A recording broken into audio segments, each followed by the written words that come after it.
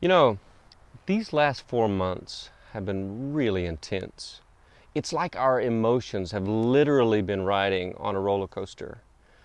That's why we decided we wanted to do this sermon series on the human emotions. Our anger, our disgust, our fear, and our sadness, they've been all over the place.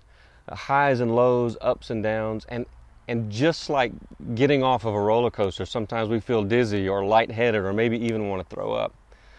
But amazingly, in the midst of all of this, we've also been able to experience joy. I think the human emotion of joy, when joy is at its best, it often sneaks up on us and surprises us. Well, that's what we're going to talk about today. Many of you know that one of my favorite quotes is something that Howard Thurman said. He said, "Don't ask what the world needs, ask what makes you come alive and go do that, because what the world needs is people who have come alive." And so if you did that, if you asked yourself that, if you sat down and made a joy list, what are the things that would make your list? I imagine that you would say time with family, maybe with friends around the table, eating good food, discovering new recipes. I know at my house, food is usually high on the list. The other day, Ross and I created this little hammock village, and Saturday afternoon we were out here and we just took a nap. You could read a good book in a hammock, wearing my Bob Marley flip-flops. There's just a lot of joy in this place. We find joy when we're listening to music. If you're like my son Ross, you find a lot of joy when you're creating music. I've heard you talk about hiking trails and trout streams and strolls on lonely beaches. Some of you talk about getting to know your neighbors and sitting in the front yard. I know some of you are finding joy at work, the creativity that's required to kind of navigate through these days. A lot of you continue to serve people in our community, and you find a lot of joy in that. Others of you, in the cool of the evening, working in your garden. I asked the staff, what ways are you guys finding joy these days? I really like what Rachel said. She said, "My joy is most often intertwined with someone else's joy." And I think that's what Jesus is getting at in our text for today from John 15. He takes his disciples to a vineyard and teaches a powerful lesson. I found a cool little vineyard the other day, and I'd love to take you there.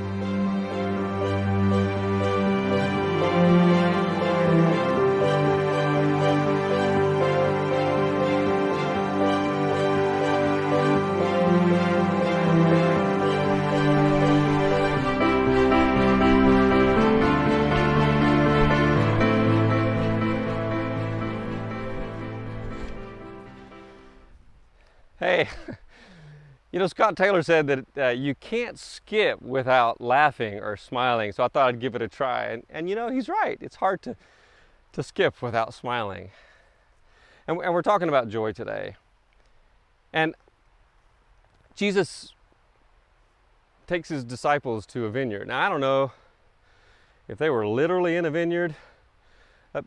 If they were in one or walking past one as he was teaching, it wouldn't have been like this one with mountains all around it. Maybe it was just figurative that Jesus just took them to a vineyard in their minds. The disciples certainly would have known all about it. But I think it's important for us to kind of get a sense of what Jesus is saying in John 15 in our text for today if we understand the context. John is telling the story, and the disciples are together with Jesus, and in chapter 13, Jesus has already been talking about his death. They're in the upper room celebrating the Passover meal together, and you remember this story. No one's there to wash their feet. Jesus girds himself with a towel, gets down on the floor, takes a basin of water, and starts washing the disciples' dirty feet. And it kind of messes with them. Peter especially, he's like, "You're not going to wash my feet. You're too good for that." And Jesus' response was probably stunning to them too. Like, "Well, Peter, If you don't let me wash your feet, then you can't have any part of what I'm doing. In that same time that they're together, Jesus talks about his betrayal. He talks about his denial, how Peter will deny him. So it's really heavy stuff. And so you know that the disciples' emotions are all over the place. And then he starts talking about the vine. Jesus says, I am the vine and you are the branches, and if you stay connected to me, that's how it's all going to work, kind of lesson. And at the end of that, Jesus says, I have said these things to you so that my joy may be in you and so that your joy may be complete. And so that makes me wonder, like if God asked the question, what makes your heart sing? If God made a joy list, I wonder what things would be on God's list. Jesus, using this analogy of the vineyard, it taps into to their identity, really. The vineyard, or the vine and the grapes, that was a national symbol for the people of Israel. Like you would find it carved and engraved and woven into tapestries. So when Jesus starts talking about the vineyard and the grapes, the disciples are very familiar with that. And in fact, in the Old Testament, especially in the Old Testament prophets, you find that Israel is described as a vineyard. One of my favorites is the prophet Isaiah. And in the 5th chapter of Isaiah, listen to this. Let me sing for my beloved, my love song concerning his vineyard. My beloved had a vineyard on a very fertile hill. He dug it and cleared it of stones and planted it with choice vines. He built a watchtower in the midst of it, and he hewed out a wine vat in it. He expected it to yield grapes, but it yielded wild grapes. For the vineyard of the Lord of hosts is the house of Israel, and the people of Judah are his pleasant planting. He expected justice, but saw bloodshed, righteousness, but heard a cry. Like, isn't that cool? Like, God sings this love song over God's vineyard. And it says Judah is God's pleasant planting. I know about the joy that comes from planting things. And so what makes God's joy list is people. And if we understand this whole narrative of God choosing a group of people in the first place to own and to love and to keep, you don't even have to look that close to understand that what God had in mind, what God's great desire was for Israel, was for all the people of the world to come to know God through them. That's why when the lawyer asks Jesus that question, of all that God commands, of all that God wants, what's number one on God's list? And Jesus' response is, love God with all your heart and with all your soul and all your mind. Like, that's what makes God's heart sing. But Jesus also says that there's a second one just like it, and that you're to love your neighbor. Like, God says it in Isaiah 5. There's this expectation of yielding fruit, of grapes, of justice happening, And so now Jesus is with his disciples, and he's talking about the vineyard. He says, I am the vine, and you are the branches, and if you abide in me, and all that. But then he starts talking about pruning and cutting the vine. When the vine dresser or the gardener prunes the branches, then it bears more fruit. Now, as I was getting ready for today's sermon, I remembered that when I was a freshman in college, my granddaddy, who was an old-time United Methodist preacher, he was in the North Georgia Conference. I remember that when I was in college at Asbury in Kentucky, they had invited my grandfather to come and preach what they call their spring revival. So Granddaddy preached like 4 sermons during that week. Well, on the last day of that spring revival, I remember sitting up in the balcony in the auditorium, and Granddaddy preached on this text, on John 15. And so I knew I had a cassette tape of Granddaddy's sermon, and so I climbed up in my attic and I found the box and I got it out. And of course, the problem is I don't have a cassette player, but Scott had a cassette player. And he brought me Ava Lee's cassette player, and I listened to my granddaddy's sermon. It was like a 45-minute sermon. But in this sermon, he talks about this word purge, and he's preaching in this southern drawl. And he reminisced of a time when he was young and in seminary, and he heard this theologian that impressed him talk about this word and his research on this word, like that all of the scholars said, most sources except one, that this Greek word purge or prune actually means to cleanse. Well, my granddaddy said that if any time that you're going to study a passage, to do correct exegesis, you have to understand the context of that day. And so in Jesus's day, there was this practice where the vine dresser or the gardener would go through the vineyard. This is in ancient Palestine, and they would notice these knots along the base of the vine, and they would take this sharp knife and they would puncture these knots, because in these knots was all the sap that was gathered, sap that wasn't necessary for the vine, that the vine didn't want, and they called it bleeding the vine. Well, my granddaddy said he was looking his whole life for confirmation of this. So when he was back in Georgia and he was serving the local church, his church sent him to Palestine on one of those trips. And so he was so excited because he was going to get to one of those vineyards and he was going to talk to the vineyard owner. Well, he said he was just herded around in these groups and never could get close to the vineyard, and so he was really frustrated. Well, back in 1973, he went back over there. That he had been invited to speak at the World Bible Conference, and it just happened to be in Jerusalem that year. And so, but it was the same kind of thing, just frustration. He couldn't get to anybody to talk to about it. Well, years later, he flew out to California. There was a guy by the name of Sherman Thomas who was on the board of trustees at Asbury Theological Seminary. And so Granddaddy was riding around with him. He had this large farm in California, and they were riding around in this air-conditioned Cadillac, and they came upon the vineyard. And my granddaddy said, "Stop the car." He said, "You can just leave me here. I want to talk to the foreman over there." So Granddaddy went over to the foreman.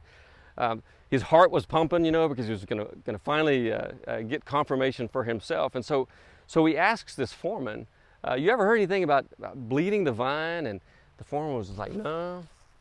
And Granddaddy was like, "Oh." And he began to explain the process and what he was talking about. And the foreman was like, "Oh, yeah." He's like, "We do that." He said, "But we don't call it bleeding the vine. We call it girdling the vine." And he pulled out this girdling knife, and he began to explain to my granddaddy that on that farm, they had special orders every year. Like certain groups wanted a larger, sweeter grape.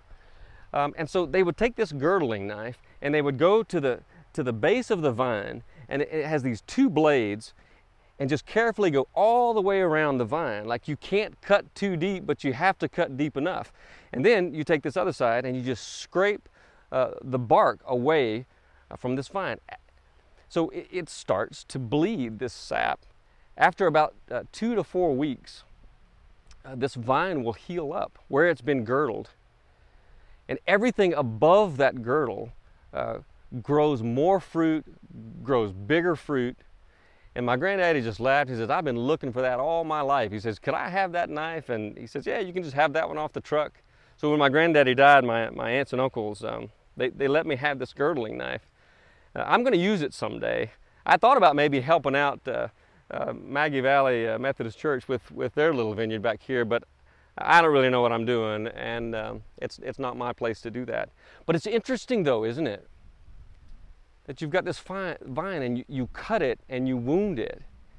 And it's in the process of healing that more fruit grows, bigger fruit, sweeter fruit. Luke tells of a time when Jesus preaches a sermon about people who are happy. And I thought, oh, that's perfect, because I'm preaching a sermon on joy. And I turned to Luke chapter 6, and it wasn't exactly what I expected. Jesus uses this word blessed. The Greek word for blessed also means fortunate or happy. And so Jesus says, "Blessed are you who are poor, for yours is the kingdom of God. Blessed or fortunate or happy are you who are hungry now, for you will be filled. Blessed are you who weep now, for you will laugh. Blessed or fortunate are you when people hate you, when they exclude you, revile you, and defame you on account of the Son of Man. And listen to this. He says, rejoice in that day and leap for joy, for surely your reward is great in heaven. I was reading a devotional the other day by Richard Rohr, and he talked about the 12 steps of spirituality. And he says, you know, Jesus and the 12 steps of Alcoholics Anonymous are kind of saying the same thing, just using a different language. You know, that you have to suffer to be well. You have to surrender to win. You have to die to live. You have to give it away in order to keep it. It just doesn't make sense. You know, it's kind of counterintuitive. You know, that Jesus talks about pruning and purging and bleeding the vine, and then he says the result is going to be great joy.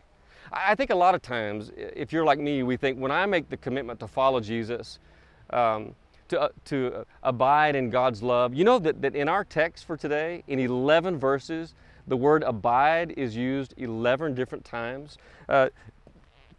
Jesus says in verse 9, as the Father has loved me, so I have loved you. Abide in my love. If you keep my commandments, you will abide in my love, just as I have kept my Father's commandments and abide in his love. You know, a lot of times we think that life is going to be perfect and blissful, and it doesn't usually seem to work out that way. But if we live long enough and we follow Jesus long enough, we know through life experiences that what Jesus is saying is true. That there is great joy on the other side of those things that we oftentimes want to avoid. A group of people, they ask a bunch of 4 to 8 year olds, they ask this question, what does love mean? And I loved their responses. Rebecca, who's 8 years old, said, when my grandma got arthritis, she couldn't bend over and paint her toenails anymore. So my grandpa does it for her all the time. Even when his hands got arthritis too. That's love. Love is when a girl puts on perfume and a boy puts on shaving cologne and they go out and smell each other. That was Carl, age 5. Elaine, also age 5, says, love is when mommy gives daddy the best piece of chicken. Noel, age 7, love is when you tell a guy you like his shirt and then he wears it every day. Love is when mommy sees daddy all smelly and sweaty and still says he's handsomer than Robert Redford. Chan says that one all the time. That was Chris, age 7. During my piano recital, I was on a stage and I was scared. I looked at all the people watching me and saw my daddy waving and smiling. He was the only one doing that. I wasn't scared anymore. Cindy, age 8. Marianne, 4 years old, says, love is when your puppy licks your face even after you left him alone all day. Bobby, age 7. Love is what's in the room with you at Christmas if you stop opening presents and listen.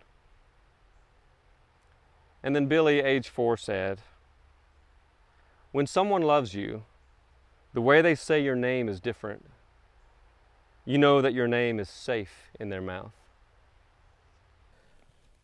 I just read this really awesome book. It's called Fireflies. You kids would really like this one.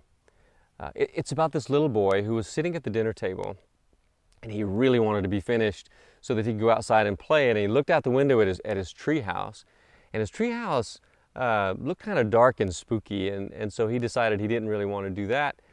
But while he was looking out the window, he saw out in this field this flicker of light, and then he realized it was a firefly. And so he ate his food really, really fast and said, Mom, I'm going to go outside and catch fireflies. And so he went down into the cellar and he found an old dusty jar underneath the stairs, and he polished it off with his shirt.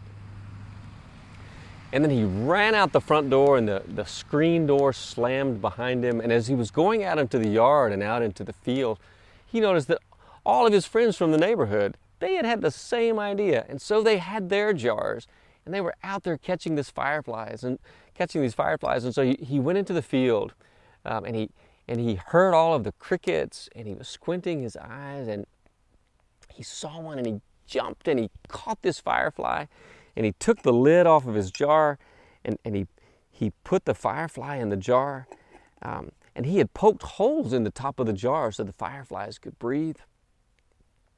And he just kept catching them and catching them, because it just seemed like there were millions of them out there just swirling around, and it was like they were dancing around the moon. And as he looked at his jar, it was just glowing bright. It was glowing like the moon, actually. And after a while, he heard his mom calling for him. It was starting to get a little too dark, and it was time to go inside. And so he took his jar and he said, "Mom, I got hundreds of them." And he put on his pajamas, and she tucked him into bed, and he put his jar of fireflies on the nightstand beside his bed. And he was just watching them as his dad walked by the hallway and stuck his head inside his bedroom door and said, "See you later, alligator." And the little boy said, "After a while, a crocodile." And he said, "Dad, I got hundreds of them." And so he just lay there, and he was watching them. He noticed that they were flying against the side of the jar, and they were dropping down into the bottom. And then after a while, it was like something was wrong. It wasn't glowing bright like the moon anymore. It was actually starting to become more of a pale green. And eventually it was becoming actually kind of dark in his jar. And the little boy knew what was happening. But he was just like, "No, these are my fireflies. I caught them. They're mine." And he clenched his teeth, and he put his head under his pillow. But he knew what he had to do. And so he threw his covers off, and he went and he opened the window, and he took the lid off the jar and held his jar out. And all of a sudden, the jar started to glow again. The fireflies started shining their light. It was like they were happy, and they streamed out of his jar and flew out his window into the night air, and they started circling the moon again and dancing outside. I want to read you the last thing that the little boy said. He says, I held the jar dark and empty in my hands. The moonlight and the fireflies swam in my tears. But I could feel myself smiling. It's like what Rachel said, that sometimes our joy is intertwined with someone else's joy. You know, my prayer for us, for all of us, is that God will help us stay connected to the vine. That regardless of what life brings our way, that God will surprise us with joy again and again and again. Amen.